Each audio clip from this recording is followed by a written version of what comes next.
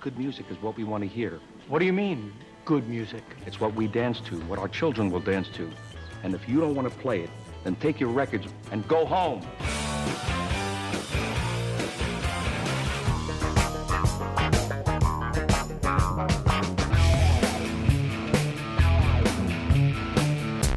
Did you have a band? Good or bad? It's a great band. It's a bad band. It's like pizza, baby. It's good no matter what. There's music in the air. Welcome to Sound Opinions from Chicago Public Radio and American Public Media. I'm Jim DeRogatis, the pop music critic at the Chicago Sun-Times. And I'm Greg Kot. I write about rock and roll for the Chicago Tribune. Today on the world's only rock and roll talk show, Jim. What a show we've got. We've got one of the it's rare that we can say we have brought someone into the studio, onto our show, that is a true pioneer, one of the legendary figures at the ground floor of an entire musical movement. It's true. But I think the hype is totally justified in this case. We have David Thomas and the band Pere Ubu, the legendary Cleveland underground avant-garage band from the mid-'70s. One of the inventors of punk rock, although David disowns that. We'll talk about that. Yeah. and he'll play, because Pere Ubu, the fact is, Pere Ubu is as vital today as they ever have been, and this performance will blow your mind. We're also going to review the new albums from The Game, the multi-platinum West Coast rapper, king of West Coast rap, self-proclaimed. The first album in a while with any attention behind it from Bert Jansch, a founding member of the 60s psychedelic folk movement, and a new Beatles album. Yes, 36 years after they split, a new Beatles album. What else is new? But first, as always, we have some music news. What you got, little mama? Show me what you got, bird lady. Show me what you got, shawty. Show me what you got, baby. Hands up and wave, wave, wave. That is Jay-Z from the new album Kingdom Come, one of the biggest rappers in the world, working for the biggest record company in the world, Universal Music Group. The news regarding Jay-Z and Universal is that Microsoft, that other computer company that is now getting into the MP3 business. Or trying to. Apple's been kicking its butt. Yes, indeed. Apple has got the iPod, which is selling like gangbusters, the most popular MP3 player in the universe, if you believe the Apple hype. Well, now Microsoft is finally answering Apple with its own version of an MP3 player. It's called a Zune, Z-U-N-E, and it debuted last week. The twist on the Microsoft introduction of its own MP3 player is that it will now pay royalties on sales of these MP3 players to record companies like Universal. It struck an agreement with Universal to pay a royalty for every sale of a Zune to a customer. That's revolutionary. Yes, because Apple doesn't have to do that. Well, no, Sony invented the CD player, and Sony is also a record company. But, aside from that connection, we've never had hardware manufacturers paying royalties to artists via the record companies. I think it's a recognition that, in fact, these iTunes stores, these MP3, these legitimate stores that are selling music for which royalties are paid to the record companies really aren't that big of a business yet, and who knows if they ever will be. But the players themselves are a huge business. The iPods continue to sell in the multi-millions, and that's where the real money is. And Apple has not had to pay a royalty and has not struck any kind of agreement with any of the record labels to pay royalties on this most lucrative end of the digital music business. But now Microsoft, I think they're trying to corner the market here a little bit, Jim, by saying, hey, record companies, come to us, work with us, make a lot of music available for us to put on our MP3 players, because we're going to be paying a royalty on each one of these devices that we sell. And the royalty sounds pretty small, about $1, a little bit more than $1 to the record companies, which the record companies say they will then split 50-50 with the artist. But you know what? Let's wait for the call from the artist who gets that check. Okay. I'd like to be under the sea in an octopus's garden in the shade. He'd let us in, knows where we've been, in his octopus's garden in the shade. You know, Greg, I love Ringo Starr. I really do. But I don't know if I ever needed to hear Octopus's Garden merged together with the strings from Goodnight. That is a sampling of the Beatles' new album, Love. What Love is a spin-off of the Cirque du Soleil production that just opened in June at the Mirage in Las Vegas. I'm not even going to comment on that. You know, the Beatles in Vegas with people in tights. Whatever. Okay, if it's your thing, good. It certainly is a lot of people's thing because Love Cirque du Soleil show has been generating $2.3 million a week and is expected to run for at least a decade. Again, big bucks to be had. And so along comes the venerated Beatles producer, George Martin, and his 37-year-old son, Giles. They dove into this with the full-on approval of all the Beatles, all the survivors the living of the Beatles. Yeah. Yes. I don't know what George and John think. The Beatles brain trust, including Yoko Ono, Olivia Harrison, Paul McCartney, Ringo Starr, they all signed off on this. They thought, what a great idea. Harrison was good friends with the founder of Cirque du Soleil. And they struck up this friendship, and as a result, this CD was born. They wanted to create something new for this Beatles homage that Cirque du Soleil had created. They didn't just want to play over old Beatles track. And essentially what they have done is created the most expensive remix record in the history of popular music. Yeah, right, I mean, right. They have remixed the entire Beatles, not the entire catalog, 37 but songs.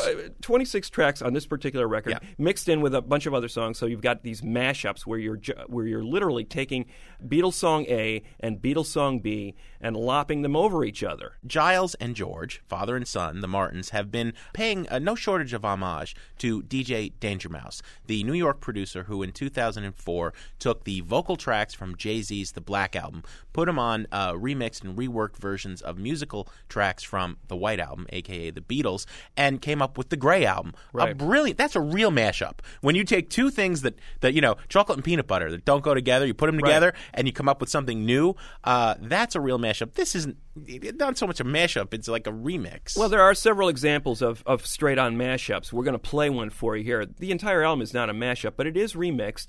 2 discs. Yes. One, a plain old CD disc, can play on your boombox if you want. The other, the 5.1 surround sound remix DVD. No video on there, but this 5.1 surround, which nobody in the universe I know actually has. Yeah. I guess you can take it to a stereo store and have them sample it for you. Yeah, I mean, it's certainly an attraction for audiophiles. I admit, I don't have anything to play it on. We're low-tech here at Sound Opinions. But the stereo mix, and it should be mentioned, is pretty profoundly an improvement upon those Beatles CDs that came out in 1987. What they've done here, Jim, is they've gone back to the original masters, which the Beatles CDs did not. They went back to the original master recordings that the Beatles used, George Martin and Giles Martin, and they played around with this original source material, and they used the best of modern technology to make it sound really good. I mean, the fidelity of this stuff is pretty ear-popping, I'd have to say. Well, let's hear a little of it and then give our verdict. What we're going to play is the track that combines Within You, Without You, the Harrison Eastern Drone, with Tomorrow Never Knows, the classic psychedelic epic from Revolver. Here it is on Sound Opinions. We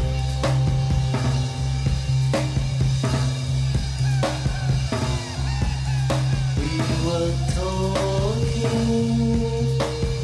about the space between us all and the people who hide themselves behind a wall of illusion. Never glimpse the truth when it's far too late, when they pass away.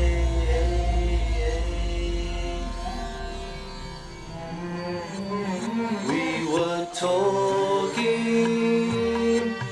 about. All right, that is one of the true mashups on this very elaborate remix record called Love. That is a combination of 2 classics from the Beatles' psychedelic era, mashed up, Within You, Without You, with Tomorrow Never Knows. It's kind of fun. It's a fun little trivial pursuit here that, by the way, is going to make the Beatles Another scad load $1,000,000, of money. Yeah. What it really does, Jim, is it sets up the fact, I alluded to this earlier, those Beatles CDs that were mastered in 1987 sound pretty crappy in comparison to this. So what they're really doing is putting out this teaser saying, listen to how great these remixes sound. So you can all buy it one more time. So now, I guarantee it, Yeah. in the next couple, 3 years, we're going to see all of the Beatles CDs reissued again with these new mixes, going back to the original master tapes. You know, these guys have become a major marketing corporate machine par excellence. No one can rival the Beatles when it comes to making money and making more money on top of more money. Well, so that's essentially what they're doing here. This is not despicable. an essential Beatles right here. I'm more offended than that, though, even, because this was a noble idea that was executed professionally but without any real vision. As a critic was born the year the Beatles arrived in America. I've grown up with them my entire life, although I did not experience Beatlemania. I want Generation Y to understand the good things about this catalog. I applaud attempts to recontextualize the Beatles. I think the Grey album is brilliant. I think Paul McCartney's dabblings with the DJ youth as the fireman and the stuff he did with the Super Furry Animals, the Liverpool Oratorio, that's great. I mean, take the stuff, rework it, make it electronic, open people's ears. Don't just remind us that it's elevator music. This could have been so amazing, and instead it's a piece of product as superficial, ersatz, glitzy, and commercially driven as the whole Vegas Strip. It belongs on the Vegas Strip, and that's about it. On the Sound Opinions, buy it, burn it, trash it scale, this is a trash it record, Greg, because it's so cynical. Yeah, you don't need it. And it would have been cool to see a Danger Mouse, get carte blanche. Okay, you go play around with these masters. Bring in an outsider and have him go crazy over those master tapes. Who knows what this could have sounded like. But as it is, it's clearly a marketing ploy to set up the campaign for the upteen 3 issues of the Beatles catalog. And for that reason, you've got to give it a trash it. I'm with you, Greg, and as you know, money can't buy you love. But love is all you need. All right, let's move on. Another newsworthy release, this time from a West Coast hip-hop artist. I'm the doctor's advocate. Dre shot you, brought me back from the dead. That's why they call him the doctor. The Mavs gon' drop him, and 50 ain't rockin' with him no more. It's okay, I get it poppin'. Whole club rockin' like a 6'4" Impala. Drink Chris, throw it up, call it hydraulics. Damn, in the cup, call it hypnotic. I bleed confident, spit crackish, chronic. Greg, that is a track called It's Okay, One Blood, from the much-anticipated sophomore album Doctor's Advocate by West Coast rapper The Game, the 26-year-old West Coast rapper known to his mom as Jason Taylor.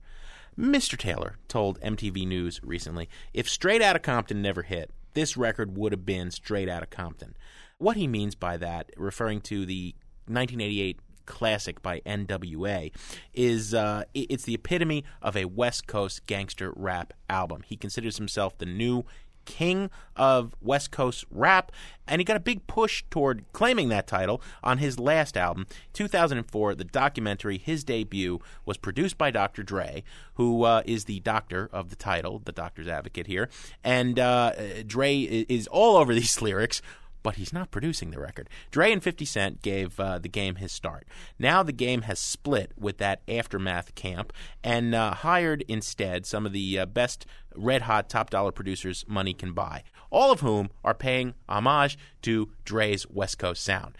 And as I said, many of the lyrics are about he's alternately kissing up to, trying to get back into the good graces of Dre and that crew, and insulting them. That's one major theme. The other is the gangster rap standard tropes. He's a very bad man, very dangerous, he would have you know. He has sex with many, many women, and he does lots of drugs. None of this is new. We are going to play the title track, Doctor's Advocate, here on Sound Opinions. I didn't mean to walk away, but I hear every word they say. I guess my mind just drew a blank like la, la, la. Now I'm sitting in this cage, reminiscing about my day, with your blood all over my slate, as the devil says. Dre, I ain't mean to turn my back on you, but I'm a man, and sometimes a man do what he gotta do. Remember, I'm from Compton too. I saw you and Easy in them, so I started wearing khaki suits. I was 12 smoking chronic in 92, too. I had a choice, be like Mike or be like you. I made a choice, now it's be Crip or be Pyru. Whatever I was banging gin and juice. Never knew back then I'd be friends with Snoop. Now I gotta keep it gangster cause it's in my roots. So I owe you my life. When I betrayed you, I try to think of what the fuck Eminem might do. If ever hated him for that black shit track and singing out bumping Dre after D Barnes got slapped. When Doc say it's a rap, it's a rap. It's still aftermath and ain't nothing after that. That is the title song from the new album, The Doctor's Advocate. Basically saying, man, I miss you, man. I miss you, Dre. So the Game looked up to Dr. Dre. I mean, Dre mentored him, signed him, oversaw his first record. But then the Game made the mistake of getting into a war of words with 50 Cent, one of Dre's other proteges that he had signed and nurtured all along. And in this war of words, the Game ended up the loser. Dre had to pick one or the other. He picked 50 Cent. He said, get off my label. Basically, the Game left Dre's label, left Dre's production facility, moved to Geffen, made this record, named it after Dre, but it doesn't have anything to do with Dre anymore, nor 50 Cent, who wrote a lot of the hooks on that first record. I see him as sort of like the Alistair Cook of gangster rap. I mean, he's like the History Channel of gangster rap. Remember back when we were in 92, we were smoking Chronic, when we were listening to the Chronic, and Doggy Style was coming out. And it's like a history. He's reminiscing so fondly about this musical movement that came out of L.A. in the late 80s, early 90s, and he name checks everybody several times. Dre is mentioned more than 40 times alone on this record. He mentions Snoop Dogg dozens of times. I mean, it is literally like this History Channel retrospective of what made gangster rap great. Except that it's, NC-17 rated. In that song, Too Much Cristal in the club not to get drunk. Too many blanks in the world not to blank. Too much Chronic in the studio not to roll it up. It's like, that is so old and played. And Kanye West, his mama is going to be ashamed of him. Donda West is going to be ashamed because it is the slightest artistic and most insulting sexist track that Kanye's ever had a hand in is Wouldn't Get Far, which is all about these alleged loose women who are the eye candy in all the rappers' videos and hop from one video to another and from one rapper's bed to another. It's despicable. And when the Game compares it to Straight Outta Compton, let us not forget that along with Dre and the other boobs and NWA kind of doing the pandering to the street was Ice Cube doing searing, piercing political stuff with Blank the Police. I mean, that is a track that if you heard that track in 88, what happened in the wake of the Rodney King verdicts would never have surprised you. There is nothing remotely like that coming out of the Game. No, he has nothing new to say, and the style is slavishly hooked into that early 90s sound. He's not advancing. And this guy is really the first major nostalgia act that I can think of in mainstream hip-hop. And he's been very successful at it. But I tell you, the one thing that makes this record interesting for me, and I'm ready to trash it just as I did the first record, which I thought was really awful, is this really weird personality issue that he has with Dre and with 50 Cent. That's because Kevin Federline talking about, how he's got no money now because Britney left him. I mean, who cares? There's evidence of a real personality here is what I'm saying. And it may be a sick, weird, twisted, bizarre personality, but nonetheless a personality all its own. And from that standpoint, sample some of this. Maybe burn a couple of these tracks. So this is a burn it from you. I would actually say burn it because some of the grooves are pretty cool. I think Will.i.am comes up with a cool groove. And you're going to want to hear a little of it just because it's going to be ubiquitous. But don't spend your cash on it.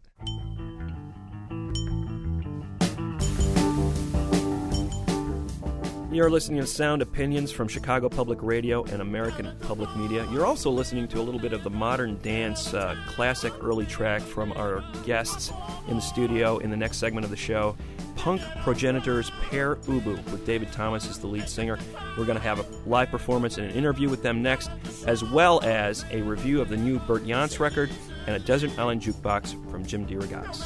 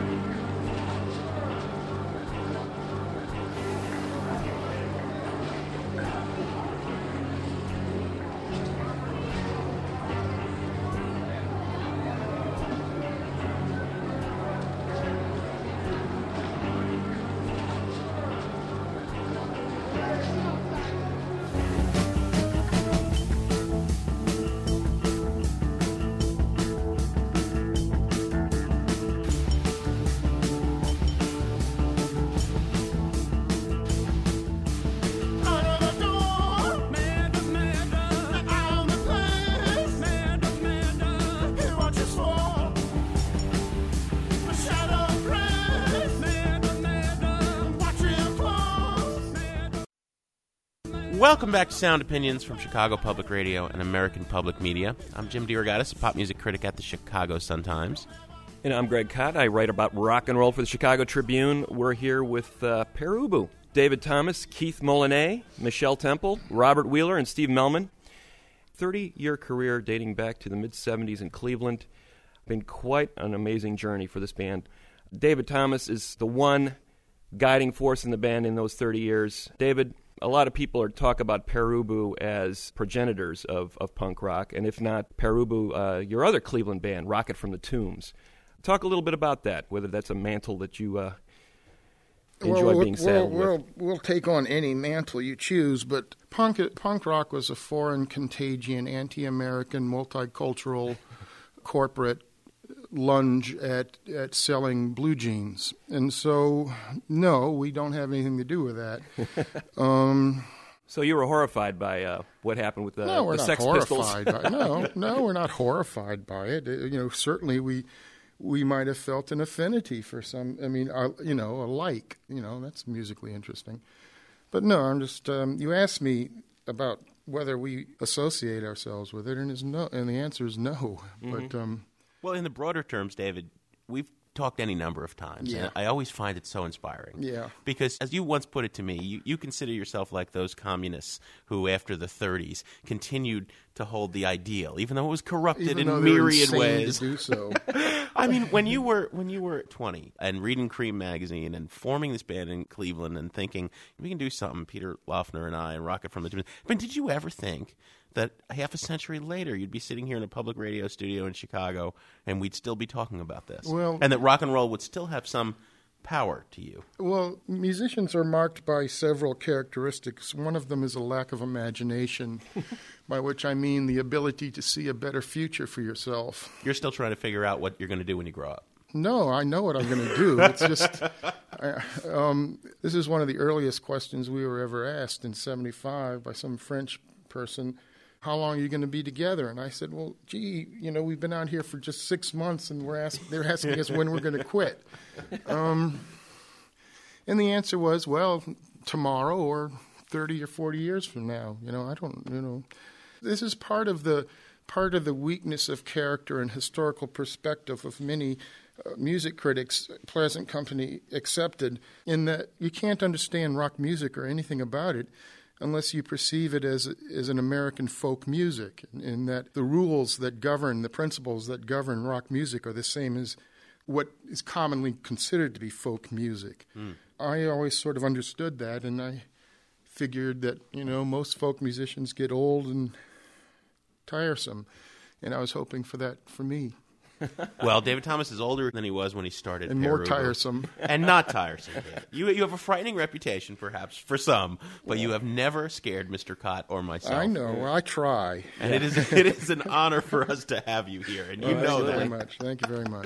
Why don't you guys play us a tune? This is a new Pere Ubu album, and it is great. First in 4 years, and it's called Why I Hate Women. You going to give us a song from that? Or yes, this is a song called Babylonian Warehouses.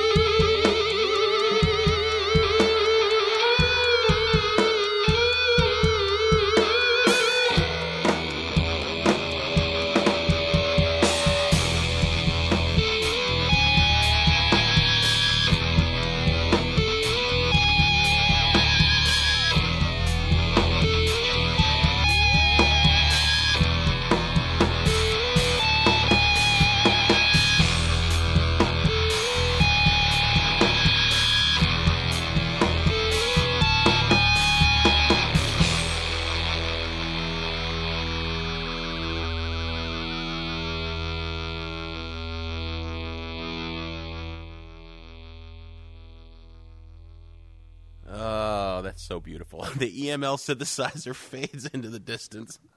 Babylonian Warehouses, Pere Ubu from Why I Hate Women. Thank you so much. Thanks.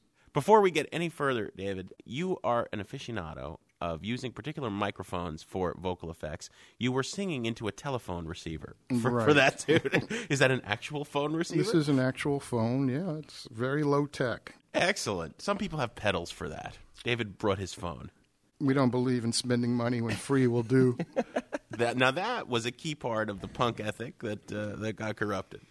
Robert, over there you don't have a microphone. David can answer for you, but is that a synthesizer you built? The theremin is self-built. He built it in school as a shop project, and he got a C on it, rated C, because he couldn't play America the Beautiful on it.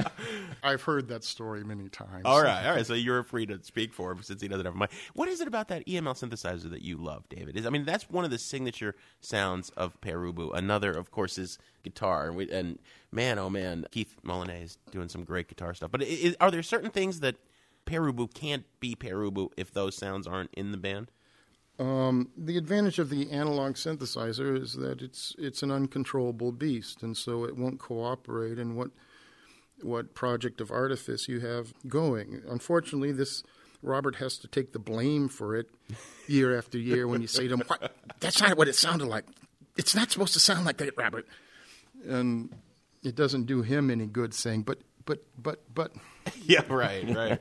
It has a mind of its own. Yeah, theory and practice are unrelated in Pere Ubu. And yet in theory, the uncontrollability of the synthesizer is its strength, and in practice, it's its weakness, which is usually the case with strengths. They are your greatest weakness. Well, you got to love that element of chaos. The element, as you said, of unpredictability seems to be a big part of. You can impose a certain amount of structure, but you like the fact that there is that element of anything could happen in the middle of a song. It seems well, like that's in theory, that's that's the deal. Now you've got these parallel projects going. Obviously, Pere Ubu here in the studio with us today. Yeah, also the Pale Boys, your solo stuff. Rocket from the Tombs is once again a going concern, playing some amazing shows. How do you separate out material for those different projects? Do you see distinctive kinds of treatments, songs going for specific projects? Yeah. Yeah. It's very much like waiting at a bus stop and taking the next bus. So you wait there, and the Pere Ubu bus comes along, and you get on the bus, and you ride that for the length of the ride. And then you get off the bus, and you stand there, and the next bus comes along, and you ride it. There's absolutely no decision-making at all involved in the process. It's fortunate that the music industry works on cycles, and so... you put out a record and you tour and you come home and you wish that you were dead, and then you start writing the next one, and the process continues decade after decade. Now, the new record, Why I Hate Women, Inner Sleeve, there's a statement. This is an irony-free recording. Right. You've talked a little bit about the influence of Jim Thompson, the pulp novelist, on this project. You're creating a character here. We just heard a pretty riveting account in Babylonian Warehouses. I would imagine, are all these songs from the perspective of this character, one character that you've created in this record, or is there multiple characters in this record? I don't know how to answer that, because when I come up with an idea for the lyrics of an album, you construct a backstory, and from that backstory, I like to choose one moment, one psychological moment, and that to me is what the album's about. It's about an instant in time. So is there more than one character? Probably. I don't know. I'm not paid to analyze it. I'm paid for that moment. Do you think people are understanding that this is in the voice of a character? No. I mean, are you getting, gee, David, why do you hate women? No. This is one of the reasons why I ended up, the name came to me in a bar, and it seemed to be, I was searching for a title that Jim Thompson would approve of. So I knew it was going to be mildly vexing and annoying at various times. But one of the prime reasons why I decided just to go with the title is because of all this nonsense in rock music, this mythology that the singer is some tortured soul crying out in the wilderness. They're just stories, they're made up. 22-year-olds do not have tortured souls. I don't care what they think. So yeah, I mean, this notion that for some reason rock songs aren't made up, is so it's laughable to have to say it, but I'm afraid it's true. You've been playing characters from the beginning, though, David, and this notion of teenage angst and the misery that imposes, I mean, that was fodder for plenty of Pere Ubu songs and Rocket songs a million years ago. It's a great We had a very unique perspective on it, though. Yes. I mean, if you can have post-industrial and post-modern, you can certainly have post-angst. You know, Yeah. The Final Solution was absolutely written as a post-angst song. Mom threw me out till I get some pants to fit. She just wanna prove of my strange kind of wit. I get so excited, I always gotta lose it. Then they send me off. Mama, take the joke. Don't need a joke. Don't need a joke. Don't need a joke. Need a final solution. It's a copy of Summertime Blues, and this punk acne-faced teen is going to the United Nations with his problem. I thought that was worthy of many songs. It's classic. That sort of notion, yeah. It's one of the best songs in rock history, Absolutely. period. And you are one of the most engaging frontmen in rock history. I mean, When I'm in a good mood. when you're in a very bad lucky mood, about too, today. though. I mean, we've seen you stomp around on stage, and you seem to become possessed. You're someone else. I'm not. I'm just. No? I'm just. It's just a story. You tell stories with everything you've got to give to the story. I mean, why bother otherwise?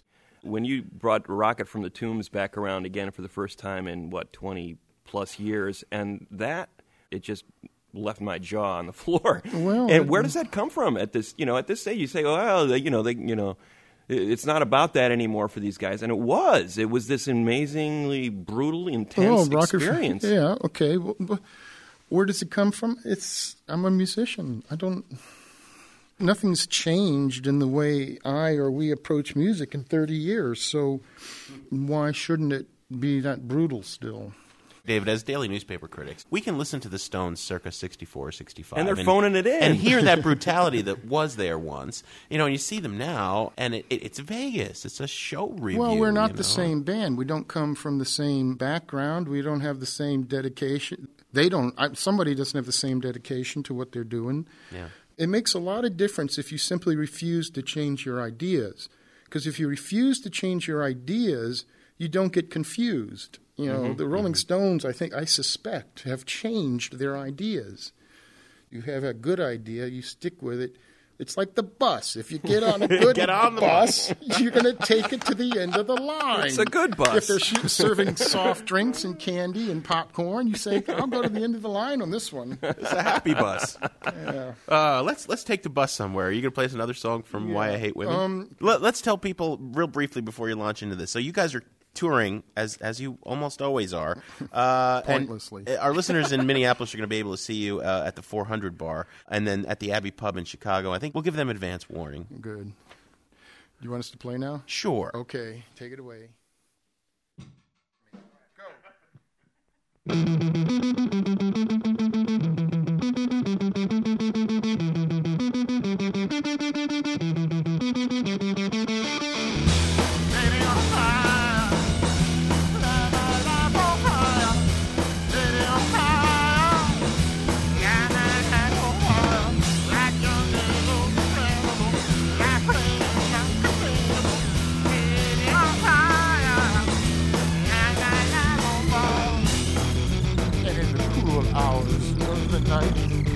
She kisses me and lifts my head off. You know her name, round gasoline. I fuck you. I think it's sympathy.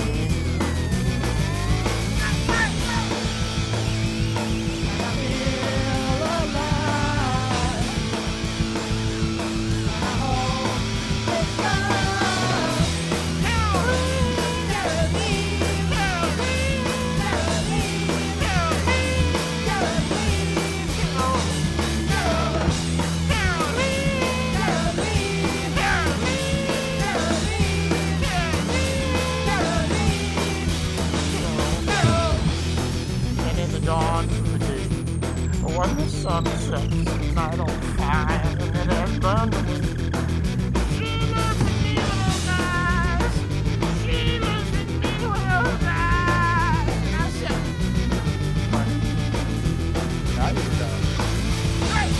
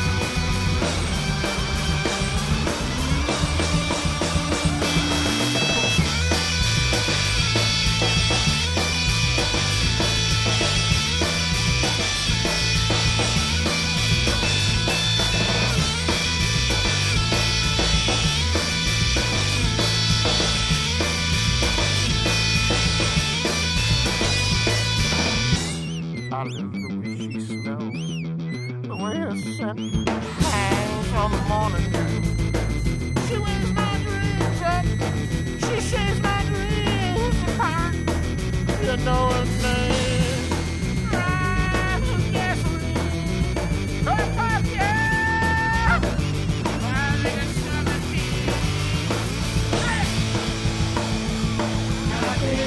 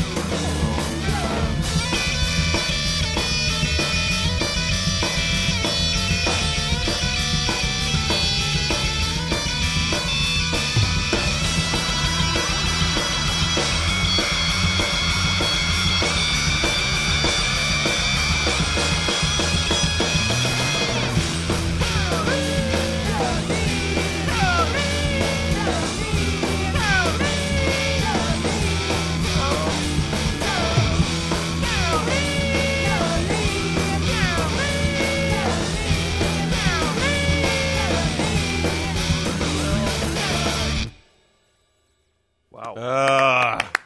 Caroline, I feel alive. Pere Ubu.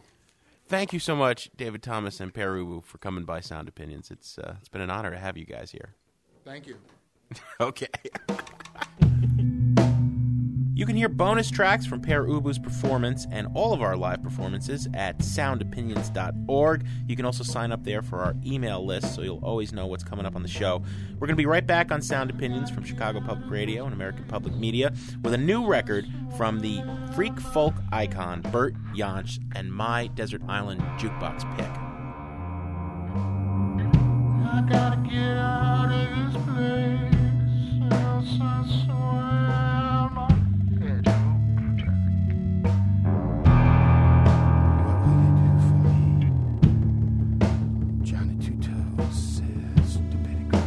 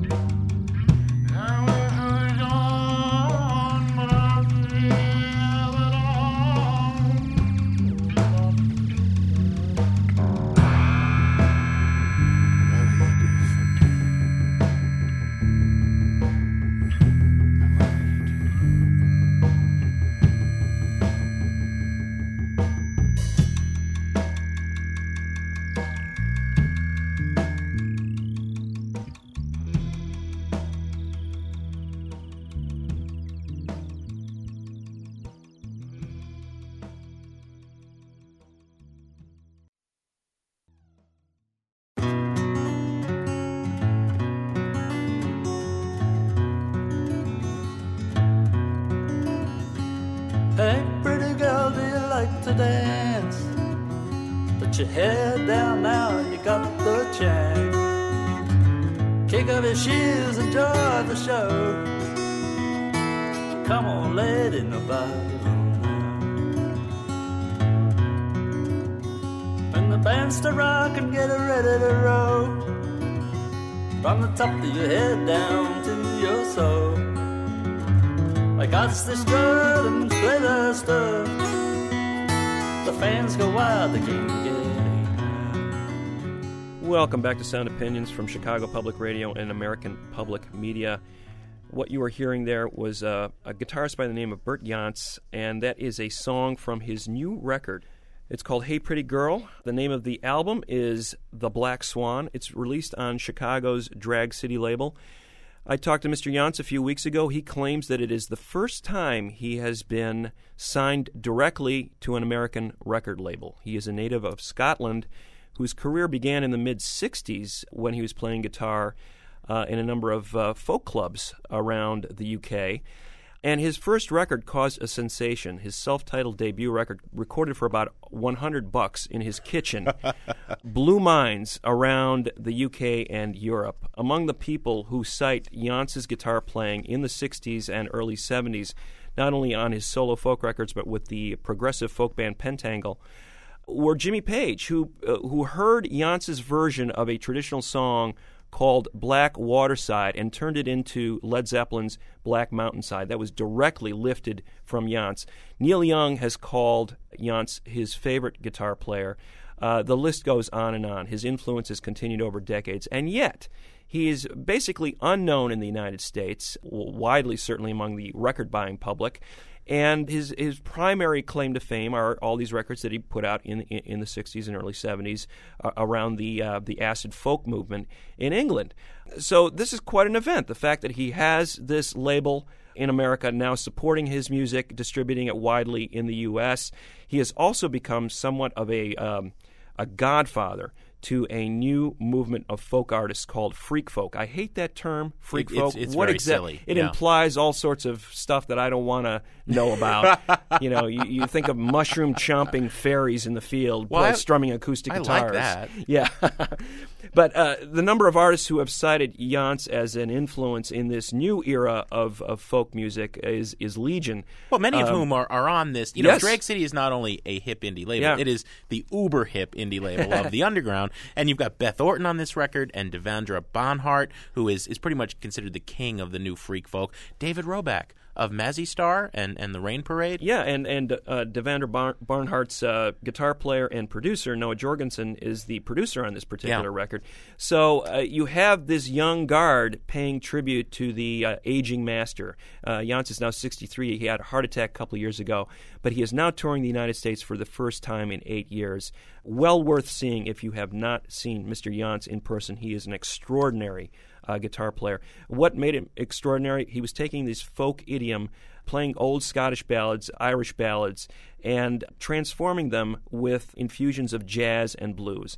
We had Donovan on the show a few months ago, Jim, talking about exactly this. Mm-hmm. And Jansch was one of those forerunners of that movement, bringing in these different types of influences into acoustic guitar playing. I think he was sort of blown away in the late 60s by the Jimmy Pages and the Eric Claptons of the world who were plugging in and playing electric blues. Oh, not to mention Richard Thompson, Fairport Convention. A lot of this stuff got lost in the shuffle, but Jansch, his influence remains profound. And he's got a new record out, which sounds a heck of a lot like those folk records he was putting out in the 60s. There's not a lot that has changed here. Here's a track from the new Bert Jansch record. It is a collaboration with one of his latest guitar students, Beth Orton, who rang up Mr. Jansch and said, Bert, could you please give me some guitar lessons? Yeah, she's been studying guitar with Jansch for the last couple of years. She sings the vocals on this song, When the Sun Comes Up, from Bert Jansch's new record, The Black Swan, on Sound Opinions.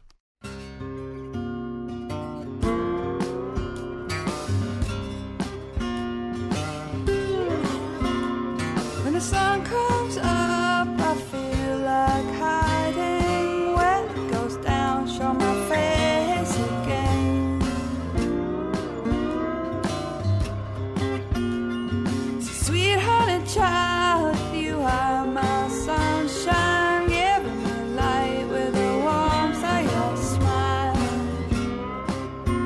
You tell me once and you tell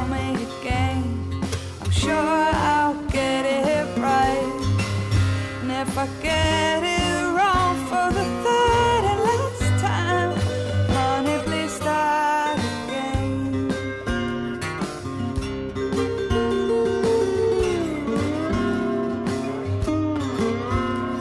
When the sun comes up, I feel I'm drowning. When it goes down, I get so lonely again.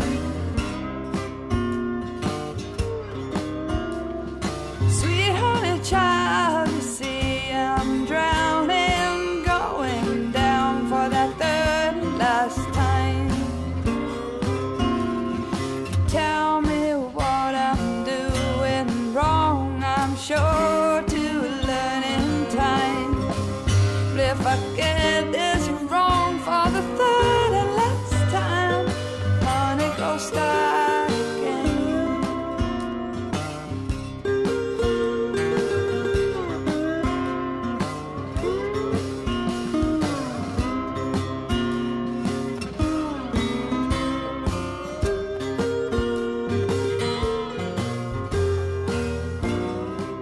That's Beth Orton crooning When the Sun Comes Up with one of her heroes, Bert Jansch, on his new album, The Black Swan.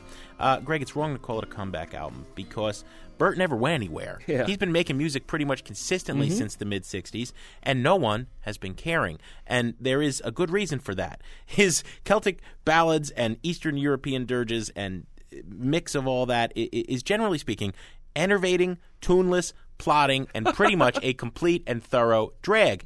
You can try to market this as, the roots of freak folk, but it's a yawn. It really is dismal and dire and dreadful. Oh my God. And I despise this album to the core of my being. This is what punk rose up to protest. I like the era from which he came. There would be no Donovan, no Fairport Convention, no Zepp in its quieter moments without this guy. But man, don't make me listen to him. You can try for a Nick Drake late career rediscovery, but those Drake records were rediscovered because they were brilliant.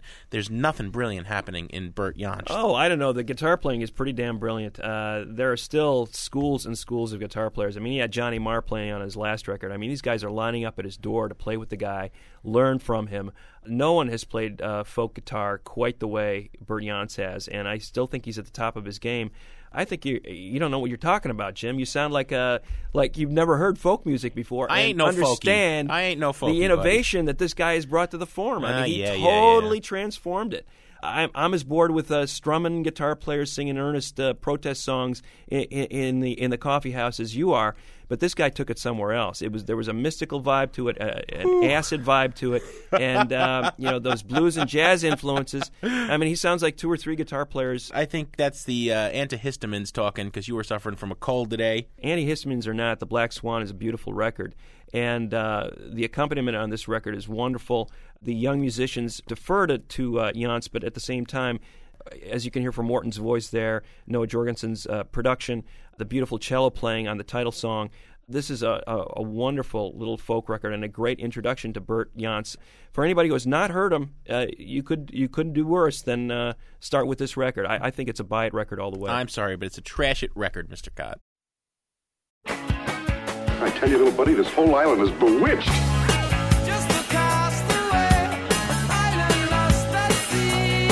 Now I'm stranded on my own. Stranded far from home. Come on. You remember, we were shipwrecked together. Stranded, I'm so far from home. Stranded, yeah, I'm on my own. All right, it's that time of the show to pop a quarter in the Desert Island Jukebox. Jim DeRogatis has been crowing about this selection all day. He hasn't told us what it is yet, but he claims that it is the greatest Desert Island Jukebox of all time.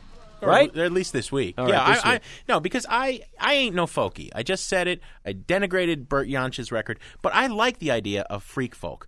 However, this movement out of New York, Devendra Banhart, Animal Collective, Espers to some degree, calling themselves freak folk, man, they ain't freaky enough for me. Devendra Banhart would be James Blunt if he didn't smoke so much pot. I'm going to play for you, Greg, the freakiest folk music of all time, the epitome of psychedelic folk, a group that has influenced Robin Hitchcock, who's going to be in our studio in a couple of weeks, all manner of twisted psychedelic freaky people ever since. They played at Woodstock but they were so freaky, they didn't make the movie. I'm talking about the Incredible String Band. This is an interesting story. There were two guys named Mike Herron and Robin Williamson who hooked up in the mid-'60s because they were doing this beatnik thing where they were kind of hitchhiking and walking across North Africa. And they met up. They were both incredibly talented, multi-instrumental folk musicians, coming from the same scene as Jansch, mixing Scottish and Celtic folk musics with Eastern European drones, ancient musics, new musics, being inspired by Dylan, being inspired by the old bards. And they came up with something that I think has never been equaled in rock history in terms of sheer and utter freakiness. There were large amounts of LSD involved. There was communal living. There was, free love and all sorts of weirdness there. In fact, both guys eventually wound up bringing their significant others into the band. One was called Licorice, and the other was called Rose, and it was as a quartet that they played Woodstock. They put out a couple of records produced by Joe Boyd, who was coming off the success of Fairport Convention and the first Pink Floyd recordings. Mm-hmm. So Boyd knew how to get the folk sounds, and he knew how to get the freak sounds. And I think the two have never been better, freaky and folky, than on the Incredible String Band's best album, The Hangman's Beautiful Daughter. I'm going to play for you a track called The Minotaur Song. You know what a Minotaur is, the classical beast. As Williamson, who I got to say has a vocal that's sort of like a slippery eel. It spans 2 or 3 octaves and rarely is ever in anything resembling tune, but it's just that there's no voice like this ever. The Minotaur, he's as nasty as it can get, and the reason is he's suffering from insomnia. He can't get any sleep because his horns get in the way, and there's at one point where the song... I know exactly what he's talking about. The song breaks down, and you hear the Minotaur going moo and snoring, kind of, and he's like waking himself up. I mean, this is the silliest, weirdest, bizarrest, and Williamson sings, I'm half bull and I'm half man. And you got to see the cover. Here's the album cover, because they're all like hanging out in the woods, clearly stoned out of their gourds and ready to eat some bark. I mean, this is freaky folk. This is great. This is the Minotaur Song on Sound Opinions from the Incredible String Band. Straight from the shoulder, I think like a soldier. I know what's right and what's wrong. He knows what's right and what's wrong. I am the original discriminating buffalo man, and I'll do what's wrong as long as I can. He'll do what's wrong as long as he can. I live in a labyrinth under the sea, down in the dark as can be. I like the dark as can be. He likes the dark as can be. I'll even attack you or eat you whole. Down in the dark my bone mills roll. Porridge for my porridge bowl. Porridge for his porridge bowl. I'm strong as the earth from which I'm born. He's strong as the earth from which he's born. I can't dream well because of my horns. He can't dream well because of his horns.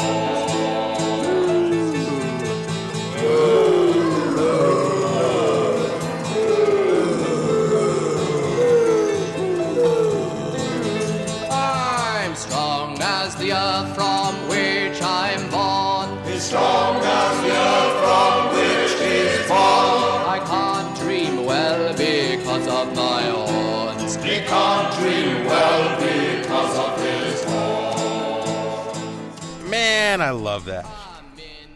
He's the original discriminating buffalo man, and he'll do what's wrong as long as he can. That's freak folk. You're completely off your rocker. That's great. Oh, my God. I love that song. You know what? If that was released this year, I'd have to make it a candidate for our annual Thanksgiving turkey shoot. No! But that's coming up next week. Those are the records that we most anticipated this year, thought very highly of before they were released. Had high hopes, yeah. Very high hopes, and ended up going down in flames. We're going to balance that off, though, Jim. It's not going to be a total bummer.